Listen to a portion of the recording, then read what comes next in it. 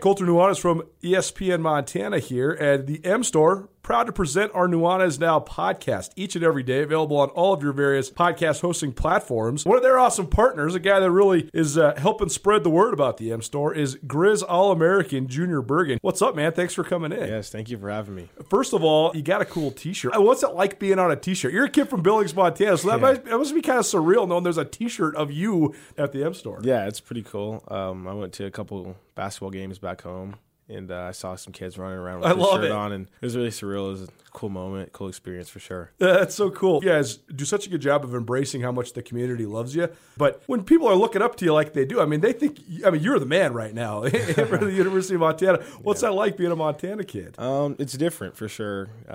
Growing up, you kind of look up to guys like who are in the NFL and stuff like that. But, it's just great to have a positive influence on these kids' lives. I just want to make sure I set the example and lead by example and give them someone to look up to. Go check out the M Store. They're located there at the corner of Higgins and Broadway here in the city of Missoula, and you can also visit anytime online, montanamstore.com. They have all the latest and greatest, a whole bunch of original Grizz gear, and of course, they have Junior Bergen t-shirts. Junior Bergen, proud partner with the M Store, as well as us here at ESPN Montana. Thanks for swinging by, man. Yes, sir. Thank you for having me.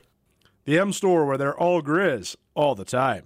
Colter, obviously, if people are traveling, you got to have them stay somewhere else, not with you. That's true even when COVID isn't going on, and especially now. So you send them out to the Wingate. We know that. That's obvious. What you might not know is about all the meeting space they have out there, convention space, and even personal office space, because God knows I can't stand being with you any much longer. I'm going out there. I'm going to lock up my own personal office at the Wingate. You can do the same thing. If you need a business space, whether it's for yourself personally or you're just tired of doing Zoom meetings, you just want to see other humans, but you want to be socially distanced, the Wingate has great business meeting rooms. You can space out. They have all the hookups and technology you're going to need for any sort of meeting or presentation. Or if you're like Ryan, you just want to have a place where you can work in peace and quiet, the Wingate Inn, also a great option for those that live and work around Western Montana and the city of Missoula. If you have anybody coming through town or you want to get your kids out of the house, Wingate also has awesome rooms, great business rates. The pool is back open. They've done a great job of making sure that's going to be safe for you and your family. The Wingate Inn, located in Missoula. It's an excellent option for business travelers, local business people, or anybody coming through the city of Missoula. Let the Wingate Inn make you feel at home even when you're not.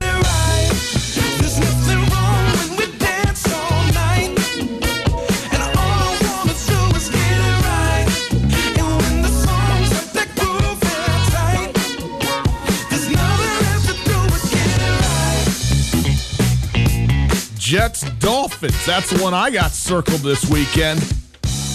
Let me at it. Clear the calendar. Give me some Jets Dolphins football. It's Tutel Nuanez, 102.9 ESPN Radio, SWX Montana Television. Hope you are well. Thanks for being with us, letting us ride along with you. If you missed anything in hour number one, you can listen on the podcast. The Tutel Nuanez podcast is available wherever you get your podcast. Rate, review, subscribe. Check that out. We appreciate that. The podcast available thanks to Blackfoot Communications. If you'd like to call, 361-3688 is the phone number. 361-3688, the phone number. You can also text that phone number.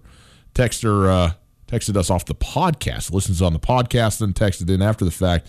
His question, what do you think would be the legacy of Michael Jordan and LeBron James if they had the exact same career, but in reverse order? If LeBron had been first and then Michael Jordan after?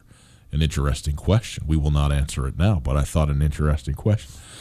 So anyway, 361-3688. If you want to call or text, you can do that. All guests join us via the Rankish Brothers RV phone line. And if you would like to listen live, you can do that on the World Wide Web, 1029ESPN.com. You get in the stream. The stream is available thanks to Opportunity Bank of Montana. Opportunity Bank, your local bank, your opportunity. Colter, about this time each and every Thursday, which normally is the first day of the NFL football weekend, though not this week, as the Bills game was pushed back on account of the Bills game last week being pushed back on account of the Titans. If you see what I'm doing here.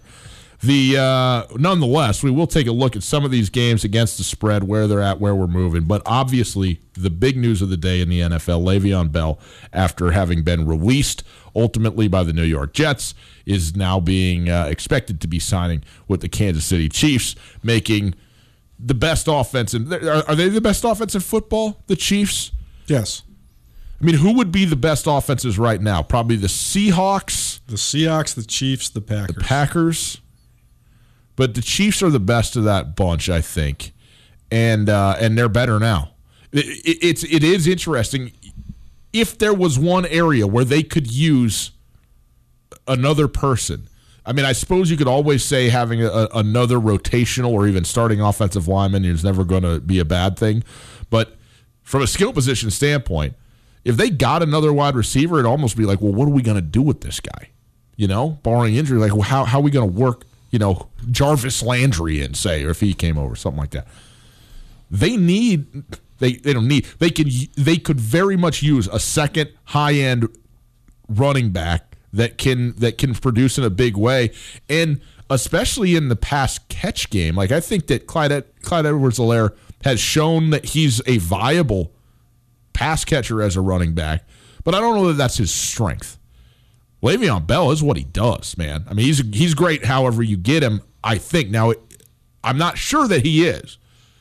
Recently, it would suggest that he isn't, but I am willing to put 99% of that on the organization, on the team, on the coach, on the New York Jets, and 1% of it on Le'Veon Bell. Now, I know that he's been injured a couple times. He had a terrible injury when he was in Pittsburgh and was injured a couple of different times, not so seriously, but it was out for some time with the New York Jets during his tenure there. But I think Le'Veon Bell has a chance to be hugely productive, and especially in this system with this group of players and this head coach, it just seems like an obviously right choice, first of all, by him. If you can call your shot about where you want to go, this is the place you should go. And I think that everybody on the league is once again now on notice that the Chiefs are coming for you. Well, there's no question. I think that what happened in Pittsburgh was so fascinating because you see Ben Roethlisberger's always been a little bit of a drama queen. But you remove the other dramatic members of that team, and Pittsburgh's got it rolling again. They look back to being the old Steelers. They're back to their old identity. I think that if you're going to hold out and do all this song and dance that Le'Veon Bell did, now you're going to sit well with Mike Tomlin.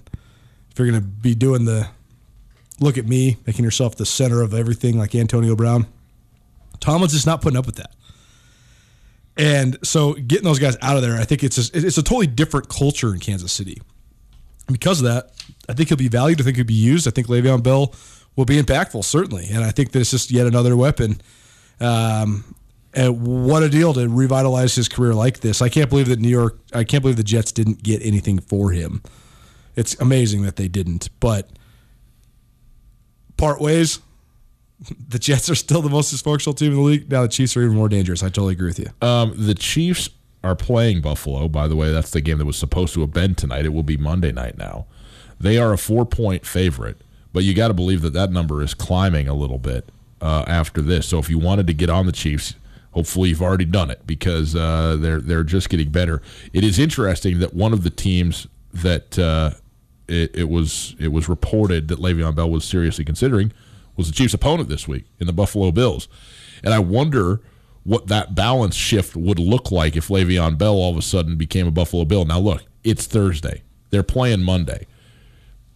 How much can you just roll a guy out there? Now, he's an NFL veteran. He knows what he's doing, but it's still a new system and a new place no matter where you go. So, how much can you expect out of him in the first game that he's ever going to play with a new team, changing it right here in the middle of the season? I don't know the answer to that, but it would have been an interesting deal to think about him going to Buffalo and now, teaming up with Devin Singletary, Zach Moss, if he's coming back, and having that offense, which sputtered, did not play well Tuesday, now having, maybe an infusion of some life with his arrival in Western New York. Now that doesn't look like it's going to happen. It's going the other way, and now the Bills' defense has a new headache that they got to worry about. In any case, Chiefs 4-point favorites over Buffalo. It's interesting. Both these teams lose. So one of these two teams, it's really good. I think both these teams are excellent. Obviously, the Chiefs, I think, put my feet to the fire. I think the Chiefs are probably the best team in football. One of them is going to have a 2-game losing streak on their hands, right? Because they both lose this past week and now are playing each other. So there you go with the Kansas City-Buffalo game Monday. Let's move up the list a little bit to some of these Sunday games, though, Coulter. The Atlanta Falcons and the Minnesota Vikings. Atlanta's 0-5.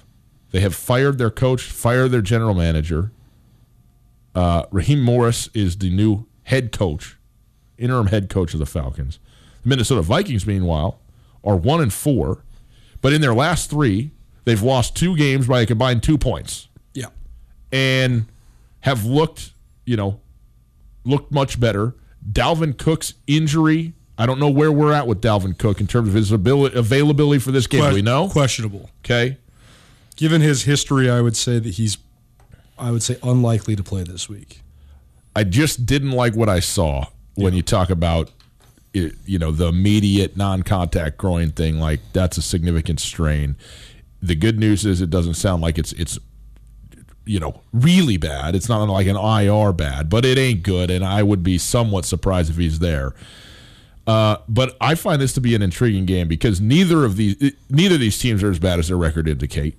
They both have actually quite a lot of talent, and yet neither of them have been able to figure it out enough to actually produce, with the exception of one win for the Vikings. Vikings 4.5-point favorites. What do you think about this football game? Well, I think that, I thought that the Texans standed to take a huge jump when they got rid of Bill O'Brien, because you remove a common enemy from the locker room, you remove a toxic figure, it galvanizes guys. It's not the case with Dan Quinn, though, right? I think that his players liked him a lot, and I think that the fundamental issue that the Falcons have is just their complete and utter inability to have the confidence to finish games, and I don't think that's fixed by making a move to a different coach. Yeah. I think that the Falcons, by and large, to me, have personnel issues more than anything else. I mean, the reason they're bad on defense is not an effort or schematic or continuity issue. They just don't have very good players. Right. That's a huge issue. Right. The thing about the Vikings is they are off to a horrific start. They have a ton of talent on offense. They have a ton of talent, period, but they have a ton of talent on offense particularly, and they've really found their offensive groove the last 3 weeks. Well, so does Atlanta, though, right? I mean, they're bad defensively, but they should be really good to very good offensively, and at times have been. Well, Julio Jones has been hobbled pretty much the entire year. He's been non-productive after the first game. They're treating Calvin Ridley like the number one, pretty much, period. And part of that's because Julio's out, but also part of it's because Calvin Ridley has really emerged as an absolutely outstanding receiver. Todd Gurley is a little banged up, too. He was listed as questionable coming into this game. So it is an interesting matchup because the Vikings, they're young and inexperienced on the secondaries, particularly at cornerback. And the Falcons, especially if Julio's a go, have an ability to stretch the field as well as anybody in the NFL. That said, I think that Minnesota has figured it out offensively, and I think that Minnesota's going to be able to run the ball effectively against pretty much everybody that they play for the remainder of their schedule, unless they're playing one of the elite teams. But I just think that Gary Kubiak, offensive coordinator, even if it isn't Dalvin Cook, it is Alexander Mattison, I still think they'll be able to gap scheme some stuff up, and the Falcons just have a really hard time against the interior run game anyways. So I just think the Vikings will be able to control the ball, and if you can control the ball, then all of a sudden you don't put all the onus on Kirk Cousins to win the game, and that's the best case scenario for the Minnesota Vikings. Handful of games this weekend that I find hugely intriguing. One of those, very close, if not at the top of that list of intrigue for me, is an AFC North showdown between the Pittsburgh Steelers and, yes, the 4-1 Cleveland Browns. And the Browns have gotten better each week. And some of that I credit to coaching, and some of that I credit to learning when you have a new coach.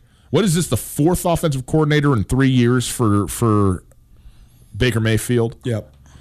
And so it's finally starting to work. It looks like it is working.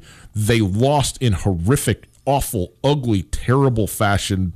I mean, it was truly awful in week 1 to Baltimore. They got back and got a win on a Thursday night against a bad Cincinnati team who they barely beat. Then they won the next week. I don't remember who, but another bad team that they did beat. Then they went out and beat the Dallas Cowboys, and you go, well, okay, but everybody's kind of beating the Cowboys right now, and the Cowboys' defense is bad, but they did go into Dallas. They were up 41-14 for crying out loud in the fourth quarter. The best team they've played this year, other than Baltimore, was Indianapolis last week, and I thought that would be a barometer game for Cleveland. Can they beat a team that I think is pretty good? And you know what? They did.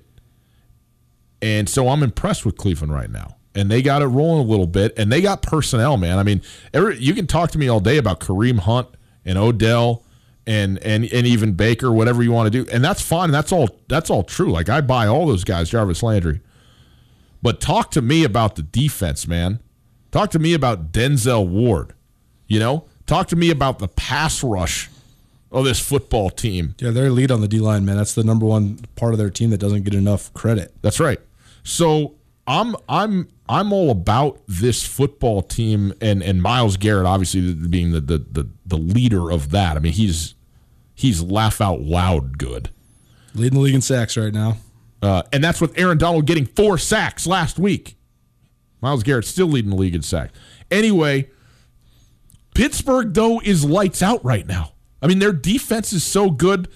Claypool just shows up and has 4 touchdowns. You go, oh, so he went from Notre Dame to being an all-pro, and there was nothing in between. Just 4 or 5 weeks of football, and then all of a sudden, now he's the dude. Okay.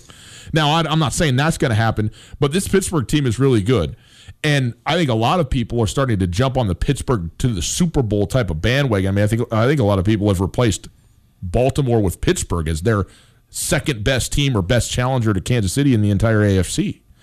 And I wouldn't necessarily disagree with that. I mean, what they are defensively and with the rejuvenation that we've seen on offense, this is a dangerous, dangerous, dangerous team. They are, by the way, a 3-point favorite in this game. I'm amazed that it's only 3. But I do like what Cleveland's doing. But this is the prove it game, right? I mean, Cleveland, you want to go beat some bad teams, and then you want to beat some okay teams? Good. That's better than what you've been for most of your history. Are you going to be able to beat a great team, a really good team? I mean, if Cleveland wins this game, I don't care how it happens. I don't care if it's on a fluke call, bad fumble, whatever it is. If they win this football game 18-17 because of a bad call safety, I'm going to give them all the credit in the world on Monday, but I don't think it's going to happen. Are you ready to readjust which division you think is the best division of football? That's a good question. Because the AFC North is the best division of football right now, just based on the performance of the teams so far. Yeah, I'm not ready to, and there's 2 reasons why. Baltimore and Pittsburgh are rivaled only by Seattle in terms of how good they are division to division. So they have the 2 best teams, like the highest end. I'm still not sold on what Cleveland is yet. Right. Who's better, Cleveland or Arizona? Cleveland. Probably Cleveland. It's not probably. It is Cleveland. It's probably. It is probably. But I'm going to go with Cleveland. No, it's Cleveland because Cleveland could run the ball. But Arizona can't run the ball. That's going to kill them when they start playing. When they play the above average to great teams, Arizona, their inability to run the ball between the tackles is going to hurt them. Yeah. But again, I'm not going to sit here and go, oh, well, but the worst team here is worse than the worst team there, so that's the better division. But Cincinnati is just they're just awful. I know, but so San Francisco, given their injuries. I know, and that's the thing is that San Francisco is truly bad right now. I mean, but they're not going to stay bad, right? I mean, they're going to get guys back. I mean, if the Jimmy Garoppolo drama is what it is, and you got to roll with one of those other 2 guys, then they're not better than the Bengals because Joe Burrow's way better than Nick Mullins. Well, he's way better than Jimmy Garoppolo. That's true. I mean, it doesn't matter who's there. So I'm not prepared to sell San Francisco on down the river. But the AFC North it's the real deal, no question about it. You like Pittsburgh in this game, though, right? I just like Pittsburgh, period, man. Yeah. Pittsburgh's rapidly climbing my power rankings of best teams in the entire NFL. I know we got a lot of Bronco fans. They want us to talk about Denver. I'm a Bronco fan as well, going way back. I love, the Broncos are my AFC team and all that kind of stuff. There's just not a lot to talk about, man. They're going to play New England. They're going to lose, and they're going to lose big to the Patriots, I think. That does presume that Cam Newton is back, which I believe he will be back. He was practicing earlier this week. I think he will be back in the saddle after returning from COVID. So I like I like New England in this spot a lot, and Denver's just decimated, man. I mean, this was a team that had a chance to be okay, right? Like the meeting, like 8-8, maybe 9-7 was the highest end for Denver this year, and then everybody got hurt. And so this right now is just a bad football team, man. There's no two ways about it. And they got a ton of young talent, and they can develop those guys. And I like watching, I love watching Noah Fant play. I love, some of the receivers that they have. Jerry Jeudy, I think, is on his way to being an absolute world beater in this league. But he ain't there now, and nobody on this team really is. Melvin Gordon with the DUI earlier this week. I haven't heard definitively that he won't play, but I mean, make of that what you will. There's not a lot to say about this game. I got the Patriots covering 9.5 points and probably winning this game by, 28-7. Is that crazy? I don't think that's crazy. Drew Lock, this is from Vic Fangio. This is just from a couple hours ago. Okay. He definitely could start Sunday as it looks now, but we're holding off on making that final. Okay. So it sounds like game time decision. And, for them to do anything, I think they got to have him. Noah Fant, 50-50 to play, says Fangio. Okay. Doubtful for A.J. Bouye. He could be a big addition for them because he's one of the best corners in the league. No doubt. But the Patriots looked so weird last week because we've never seen a revolving door at quarterback for the Patriots. I mean, in the Bill Belichick era, it's just been straight up TB12. That's it. And so it was a bizarre experience to watch that last week, but I think that they'll come out reinvigorated, and I think Cam Newton will have definitely something for the Broncos. The game that should have been the headliner, which is not, is the Los Angeles Rams and San Francisco. But as we talked about where we're at with the 49ers right now, this is so bizarre. The Niners opened as a 3-point favorite, and now the Rams are a 3-point favorite. I don't know if this is a misprint or what. The L.A. Rams are... There should be no question that they're going to win this game unless there's a bunch of guys coming back from San Francisco that I wasn't aware of, specifically Bosa. But I think that is not the biggest matchup of the weekend. I think the biggest matchup of the weekend, as it turns out, is going to be the Green Bay Packers and Tampa Bay Buccaneers. You really like Green Bay. I do. I also like Green Bay, but until you play somebody, the fact that you're winning easily is to your credit, but you haven't proven anything yet. And I think Green Bay has shown that they are a very good football team. I'm not ready to put them into the category of Super Bowl contender.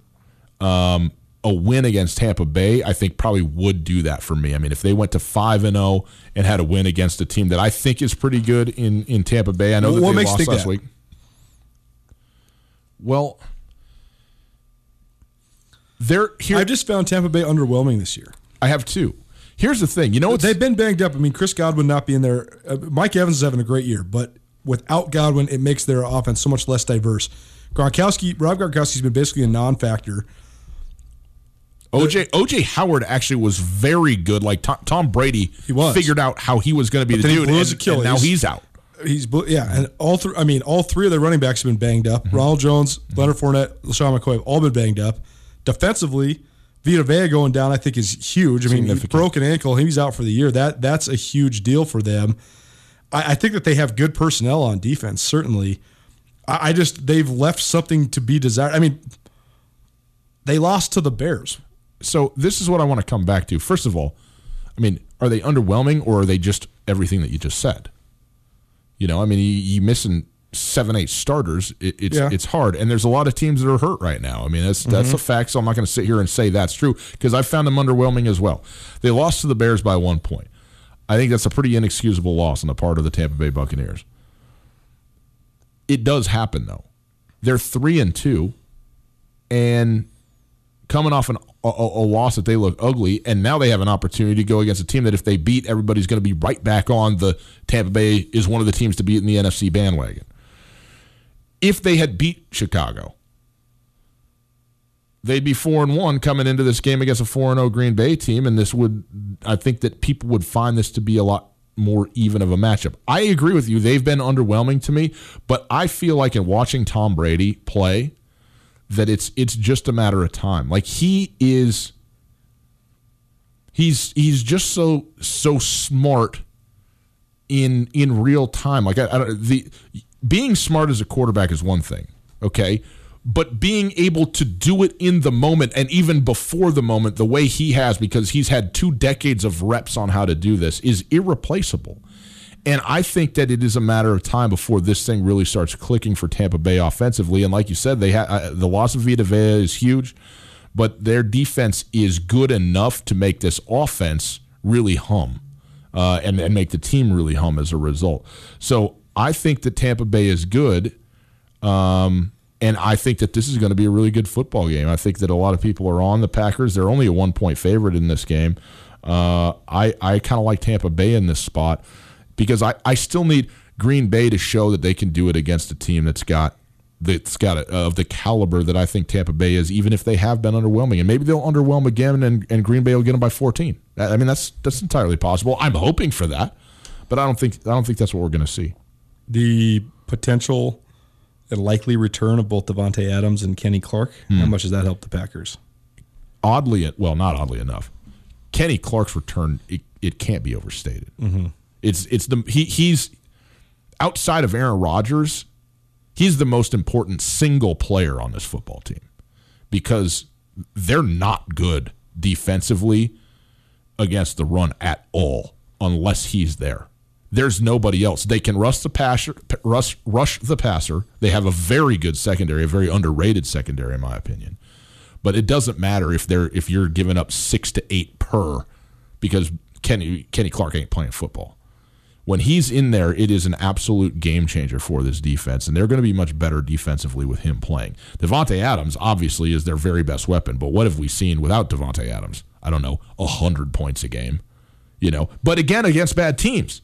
So to have those guys back, I mean, it's big time, and I think probably I picked Tampa Bay in our Make It Rainy podcast, which is up now. A night to sleep on it, and I'd probably back on Green Bay, against the spread. But I do think there's real potential for this to be a really good game. And these are the type of games that I think Tom Brady gets up for. I mean, how many times he faced Aaron Rodgers in his career? Not very many. Right. Not very many. I think he's pumped about this. He knows Aaron Rodgers was the next generation of elite quarterback after him. And now, he gets his shot. They both do. I think they relish an opportunity like this to be on the field with one another. It's interesting fold. I'll be interested to see how Tom Brady responds, certainly. Last game I want to talk about here, Coulter, just briefly, is Arizona-Dallas. Now, neither of these teams, Arizona is not as good as I thought that they were going to be. I still think they have the potential to improve and still be decent this year. Dallas has been so much worse than I thought that they were going to be. And obviously now that it's Andy Dalton playing quarterback, this is the odd part of this. Andy Dalton is like an absolute godsend for the Dallas Cowboys. I mean, this is a veteran quarterback who had some good years, and I think still has a lot of good football left in him, and was a victim of circumstance behind you and me as the offensive lineman in front of him the last couple of seasons in Cincy, as opposed to, Andy Dalton's not the guy. Now, I'm not saying he ever was the guy, but he can play football, and he is going to be he's going to be just fine, I think, on the offensive side with the weapons that they have in Ezekiel Elliott and all that. But this team is horrific defensively, and I'm surprised at that. Now, I know they've been missing, a couple of key defensive players. Yep, Van Der Esch has been out. Sean Lee still hasn't played this year, and he's consistently hurt. But they can't cover anybody.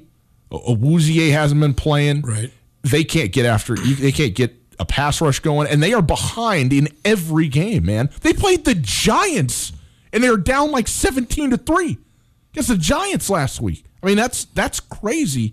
So, I think the Cardinals need to roll in this game. That's what I think. I think Dallas can score 20, 27 points in this game. There's no way the Cardinals should score less than 30 points in this game and should push 40 if you really want me to think that you are what you are with a great young quarterback and what I think is probably the most talented wide receiver in football right now. Dallas has given up 39, 38, 49, and 34 points over the last 4 weeks. You have to score 5 touchdowns against Dallas. Have to. Or it's just you just got to do it.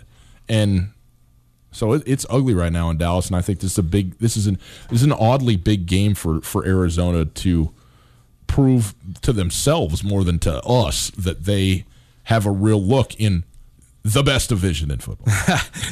It's still, even if you have an electric quarterback like the Cardinals do, one of, if not the best receivers in the league in DeAndre Hopkins, fantasy football players don't win football games in the NFL. Their lines are not. They leave something to be desired. They can't. When your weakness is both definitive and obvious, and it happens to be that you cannot run the ball up the middle and you cannot stop the run up the middle, that's the worst case scenario you can be in the NFL because it makes it so simple for the opposing teams. I just find it fascinating. Like, Isaiah Simmons hasn't started a game yet this year. You used a top 10 pick on the kid. Yeah. Drake Kirkpatrick isn't starting for the Cardinals either. Chandler Jones is on IR. Like, Jalen Thompson's on IR. They have multiple good players that are either out because of injury or not playing as much as a lot of people anticipated them playing. And then, Kenyon Drake has not been up to billing as a running back. So, I don't know. I'm pretty lukewarm, bordering on cold on the Cardinals. That said, it's impossible to pick anything for Dallas at this exact moment. I just think take the over in this game if you're betting it. Right. Tutel Nuanez, 102.9 ESPN Radio, our NFL picks there. Take a quick break. On the other side, Dave Guffey, 37 years, the SID, Sports Information Director at the University of Montana. He is the subject of our most recent Grizz Greats episode. It is up now. You'll hear an excerpt from that conversation right after this. What are your business challenges for 2021? Supporting an increased remote workforce? Securing and managing your expanding corporate network? Communicating with your customers, employees, and partners? Whatever your challenges and priorities for 2021, Blackfoot Communications knows it all starts with a plan. We are here to help you assess, design, implement, and support your most critical technology infrastructure initiatives. Call Blackfoot at 866-541-5000 or email business@blackfoot.com to learn how we can set you up for success in 2021 and beyond. Blackfoot, connect to more.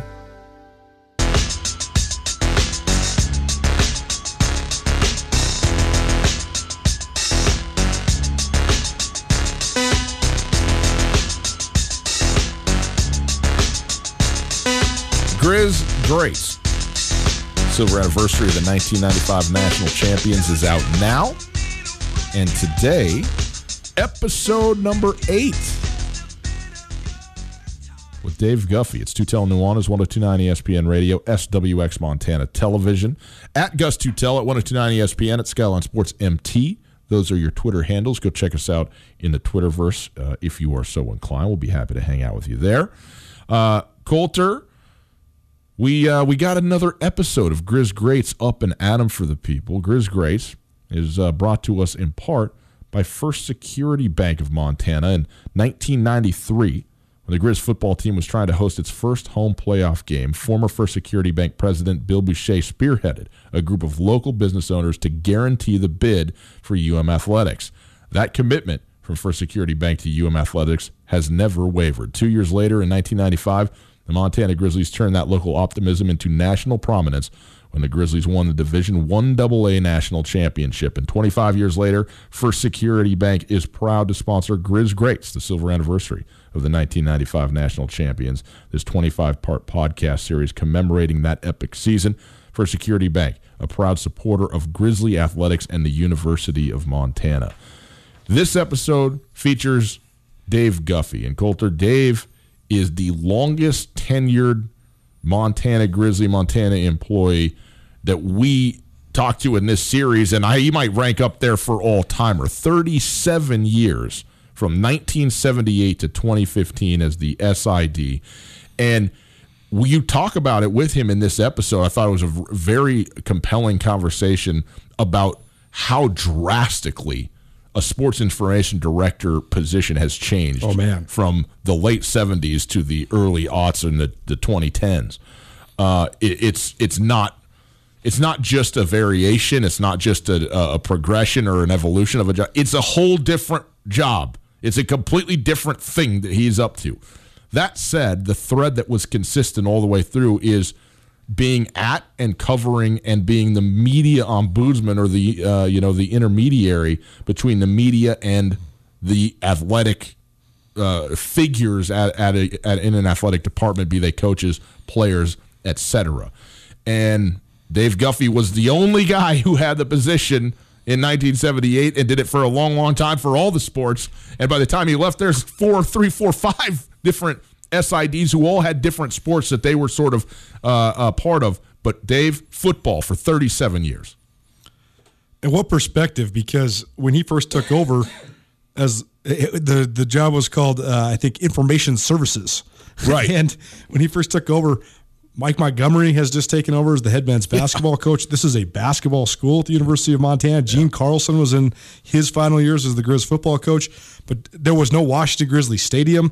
So you're talking about Dave's high priority was on basketball because you have this great run. Larry Krystkowiak rises up, and football, you don't want to say it's an afterthought, but football was nowhere what it is now. And so Gene Carlson moves on, then Larry Donovan, that whole era. So by the time Washington Grizzly Stadium is built and Don Reed is hired, Dave Guffey's already a veteran at his job. He's already had this job 7-8 years. Then by the time the 1995 national championship season rolls around, when Dave Dickinson steps on the campus back in 92, Dave's now been at this job for 15 years.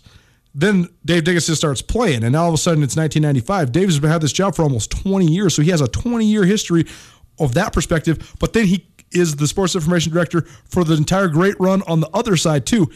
He's only missed 3 football games in his entire life since he came to Missoula, Montana, and it's absolutely incredible. So I would argue that while we've had a variety of awesome and varying storytellers and great people on this podcast, this is the most comprehensive perspective, because it's not as if he's just there. He's the one given the stats. He's got the whole thing memorized. He's got the 37 years of Grizz football history memorized. All the programs, the media guides, everything. Dave Guffey was the one writing those. So I would argue that this is actually, in terms of putting this thing into historical perspective, the absolute most pointed episode that we've recorded. Well, here we go. A little snippet from you of their conversation with Dave Guffey from Grizz Greats, the silver anniversary of the 1995 national champions. Dave, I want to shift into to what is the Don Reed era, and then, of course, what the point of this entire series is that 95 team. You have, at that point, 18 years that you've been at the University of Montana going into the 95 season. And so you have seen several different coaches, first of all, come through the football hallways. And then Don Reed, who gets there, and the program's okay, but he's clearly building this thing. And then some guy named Dickinson shows up, and that seems to go pretty well. But you have a front row seat in this to see the building of the program and the interaction with Coach Reed, with the players and so on. Could you sense in the sort of early 90s and on the way through the growth and the direction pointing up for that program? Well, one really interesting aspect of Don Reed is, I'm sure that you don't know this, when Gene Carlson was let go, Harley Lewis really wanted to hire Don Reed instead of Larry Donovan. Don Reed was in the hunt for the position initially, and then he pulled out. I don't know why. I've heard several rumors why. He was still at Portland State at the time, but for some reason Harley was really enamored with him. And then they hired Larry Donovan, who had a background. He played football at Nebraska, was a assistant coach at Kansas. Didn't have a lot of Montana connections, but then in 1985, Larry Donovan's last year, the Grizzly coaching staff was told to their faces, "You win the last game." This is probably, I shouldn't say this, but this is what happened. "You win the last game of the season, we'll give you one more year. We'll give you a year in the stadium." They go to NAU, they win 32-31, the Grizzlies, and they're fired the next day. And I get a call, then, "Hey, we got to announce this." And then, of course, Don Reed was hired. Now, the timing was perfect for him because of the stadium. And, of course, he never had a losing season in his 10 years. But to me, probably the biggest deal was 89, advancing to the semis, even though we got hammered at Georgia Southern and Statesboro. We're thinking, we're there, but we've got a ways to go. And then we get to 93, and that team was, they were 13-1 or something. They lose to Delaware 49-48 in Washington Grizzly. Yeah. But that's the infamous Dickey South Dakota State game to open the season, and who he brings us back, and we scored 35 unanswered points to beat them. I think it was 52-48. And I'm going, wow, this guy is the real deal. And then 94, Dave gets hurt at Boise State, and he doesn't play in the semis at Youngstown State. Ironically, Youngstown hosts Boise State and wins the national championship. We could have played Boise State again on a neutral. For 94, we could have won the whole thing, in my opinion. Yeah. That set the stage for 95, though. The overlay between Harley Lewis and Larry Donovan into Don Reed is an interesting element of this, too, because a lot of people say that Larry Donovan had a lot of communication with Harley Lewis. It was kind of a two-headed monster in terms of the dream that was Washington Grizzly Stadium on campus. But then Larry Donovan never really got to experience Washington Grizzly in its glory. But just that plan, what do you remember about when they were making the plan, and maybe the positives, but there was a lot of pushback, too, early on in terms of putting the stadium on the campus? I'm not going to say that Larry wasn't part of getting that stadium done, because he did have kind of a relationship with Dennis Washington as well. Mm-hmm. And they had a great 81 season, went 7-3, and two of their losses were by a point. They lost 7-6 to Weber and 14-13 to Eastern, and that was a playoff team that could have been pretty good. 82, they win the whole thing, go to the playoffs, but have to go to Idaho and get thumped. But Larry had a couple good years, and he was part of the deal. And I think he kind of got the rug pulled out a little from him on that deal, and didn't get an opportunity there, and maybe deserved it. But he had that one winning season, and then 82 when they went to the playoffs, they were 6-6. But I mean, he had and then just went downhill from there. I think in 1985 the Grizzlies were like 1-7 in the Big Sky. Then they hired Don. Okay, and the other really interesting aspect, that year 85, the Grizzlies had played Army in the Mirage Bowl in Tokyo, and Army ran the option, and Larry Donovan and his staff were completely enamored by it. So the Grizzlies, this was 84, sorry, so 85, Montana runs the option. Wow. And then Don Reed gets there, and they start throwing the ball. They set all sorts of passing records with the same quarterback, Brent Peace, who would run the option the year before, and then go 6-4. And then, of course, I think they've had one losing season since then. Yeah, something like that, something crazy like that. There's so many confluence of events: the opening of the stadium, the hiring of this dynamic coach, the offense, like you talked about. I mean, that was something I think excited Missoula across the board. Yeah. But do you remember feeling it starting to build when Don took over and the stadium opens, and then all of a sudden Pease has his great breakout, and then it just starts this sort of build up to all these great quarterbacks coming to a head with Dave Dickinson? I really do. You could feel it. Of course, the stadium was huge, even though I think the capacity Washington Grizz was 12,500 then. If it was a good day, you could sit in the end zones on the grass because there were no seats there. They had 3 different expansions at Washington Grizzlies since then. But the thing about Don was he was like your granddad or your best friend, and the players loved him. Players loved him. Media loved him. I loved him. Everybody loved him. And then he won too. Yeah. And didn't win dramatically that 89 season. I think that really started it, going to Statesboro, even though we got thumped, thinking, we're getting there. And then Dickinson, one of my favorite Dave Dickinson stories is Tommy Lee was our offensive coordinator, Hawaiian dude who was a great recruiter and great coach. And he yells at me. I walk by him in the hallway in the Adams Center, and he goes, "Dave, come here, look at this film." And Tommy had eye issues, so he always had sunglasses, even though it was dark. He's watching this game film of this high school quarterback from Great Falls. And he goes, "Come here, I want you to watch this guy and tell me what you think." And I watch a few highlights of Dave Dickinson at Great Falls High, and I'm going like, man, he's pretty damn good. He goes, I think he's only like 5'10", but I really like him too. And then, of course, the rest is history. He proved to be a genius. And the talent level, it started to increase, but back then they did not run the football very much. They just threw the heck out of it and had great wide receivers. A lot of them are still in the record books, and it worked. I don't know if it would work anymore, but you go from running the option to throwing for 3,000 yards by Brent Peace, and he had a wide receiver named Mike Rice out of Idaho who was outstanding as well. But things looked up, and if you were to tell me we'd win a national championship, a few years later, I'd say, oh, man, I don't know if we can do that. Let's just win a Big Sky championship, But it's interesting because in '93, you have that the run to against Delaware, or the great epic game, and one of those somebody's going to win it, somebody's not.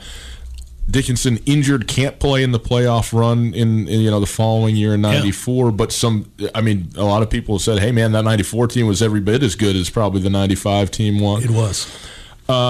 Was there pressure in 1995? Like, hey, we've maybe been a victim of circumstance, or the ball didn't quite, go our way or whatever. But at some point, we gotta get this thing done. Or was it still, hey, however, if we can make it to the national tournament and win a couple games, wouldn't that be great? Like, what was the mindset, if you remember, how the feeling around the team? I never felt that there was really any real pressure there. But what I do remember, and I wrote myself the notes, that 1995 thing, because I think a lot of people, it's 35 years ago. That's a long time ago. Right. But people don't realize, the Grizz, the way they dominated in the playoffs there, and then to advance and host for the next round, they had one of the top seeds lost at home. So the Grizz, because I think they were a fifth seed, they get to host again. Yeah. That happens again.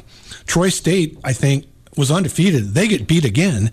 So the Grizzlies get to host a semi for the first time in history, win that one. 70-14, by the way. And the first two were both shutouts. Yeah, and the first time in FCS playoff history that the team had back-to-back shutouts. And then they go to 95, but they have to go to Marshall, at Marshall, and which, by the way, is still the biggest crowd in FCS playoff history, 32,106. Because it was insane. There was standing room only, and it was intense. And the Grizzlies I think their defense was a little underrated that year to hold them to 20. But it took 39 seconds to go, and Larson hit that field goal. It wasn't a gimme. No. But I never felt the pressure, even though we were so close, the Grizzlies, to winning, especially in '94. Going to Youngstown in the semis. Youngstown, coached by Jim Tressel at the time, was having huge success and moved on to Ohio State. But, I never felt the pressure. Don Reed would not let you feel the pressure. Dave Guffey, the SID, again, for 37 years at the University of Montana, with the 1995 season being right in the middle of his tenure, which lasted from 1978 to 2015. His episode 8 of Grizz Greats, the silver anniversary of the 1995 national champions, is up now. Wherever you get your podcasts, you can go Google, Apple, Spotify, Transistor, whatever it is. However you do the podcasting thing, you can do that. You can also just go to the website, which Coulter's built for you, grizzgreats.com. You go on there, you can listen to them all just right there on the player.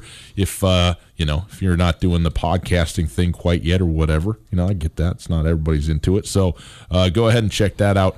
However you'd like to, but this series has been a ton of fun, and our conversation with Dave in particular was outstanding and enlightening to me.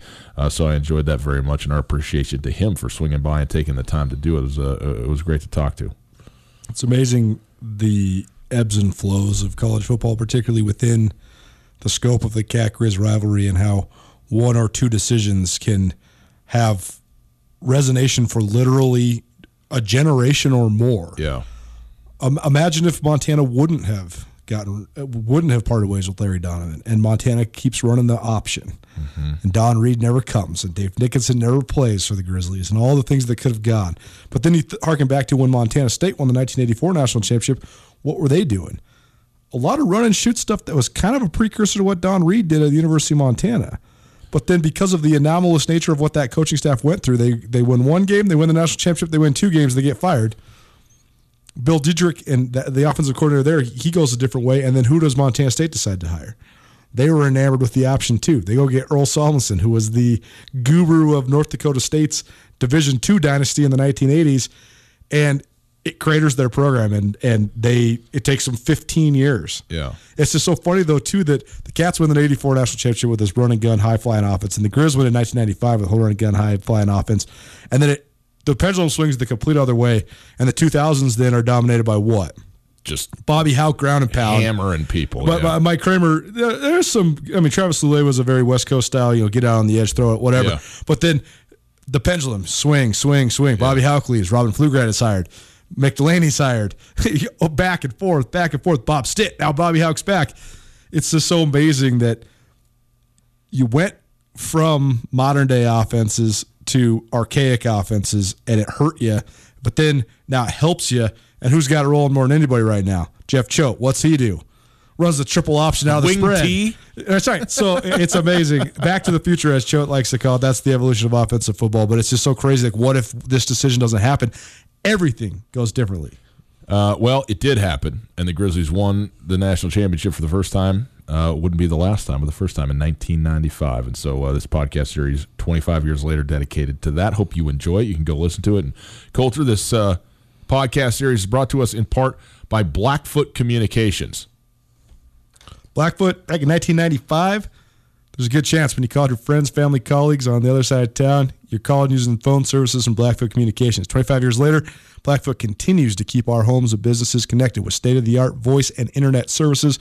Anything you need for your at-home office, your at-work office, a combination of both. You need a network built, any of that sort of stuff. Blackfoot is absolutely exceptional at that sort of service. Blackfoot takes great pride in celebrating the indelible mark left by Montana's run to its first football national championship in 1995, and Blackfoot is excited to sponsor Grizz Greats, the silver anniversary of the 1995 national champions, a 25-part podcast series reliving that epic campaign. Blackfoot Communications, a longtime and proud sponsor of Grizz Athletics. Take a quick break. On the other side, baseball update, and we get you set for Game 4 of the NLCS. The Dodgers, a huge win last night. Can they back it up with another next? What are your business challenges for 2021? Supporting an increased remote workforce? Securing and managing your expanding corporate network? Communicating with your customers, employees, and partners? Whatever your challenges and priorities for 2021, Blackfoot Communications knows it all starts with a plan. We are here to help you assess, design, implement, and support your most critical technology infrastructure initiatives. Call Blackfoot at 866-541-5000 or email business@blackfoot.com to learn how we can set you up for success in 2021 and beyond. Blackfoot, connect to more. The ALCS ongoing. Bottom of the 7th inning. Houston still holding on to a 1-run lead, 3-2 over the Tampa Bay Rays. 1 out in the bottom of the 7th. Throwing error allows a runner to reach for the Astros, who's on second. Uriel is at the plate right now. Got 1 out there as they play in the 7th inning. Quickly wanted to mention, we were listening to that piece with Dave Guffey, a texter wrote in, talked about that Delaware game in there, Coulter, and kind of what the back and forth game that was. This texter writes in, last 3 minutes of the Grizz versus Delaware, there was an amazing amount of points scored. Tubby Raymond was the coach for the Blue Hens, and his running offense was full of fakes. I was in the 18th row on the east side and could not tell which running back had the football. And that's it. Like, it's one.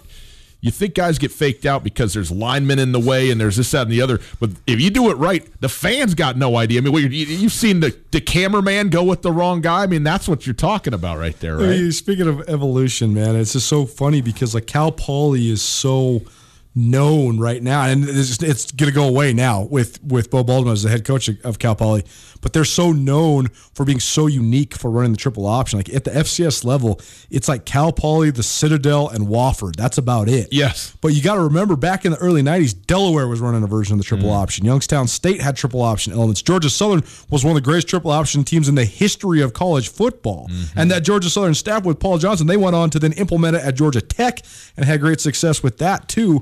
And it's just so funny how it's all evolved away from that, but it hasn't, because what almost everybody is running now with all this run pass option stuff and all this zone read stuff is the triple option, just out of the gun with a bunch of window dressing and pre-snap movement. It's amazing how everything evolves. You asked me what the evolution is next. I don't know, because I really don't know how much more diverse you can get than what we have right now. Well, a conversation open for another day. But now we got to send the people to Arlington for Game 4 of the NLCS. It is the Braves and Dodgers. Boys and girls, he's back. Now look now. Clayton Kershaw on the mound for the LA Dodgers, trying to get this series back to even at 2 games apiece. Bryce Wilson going for the Atlanta Braves.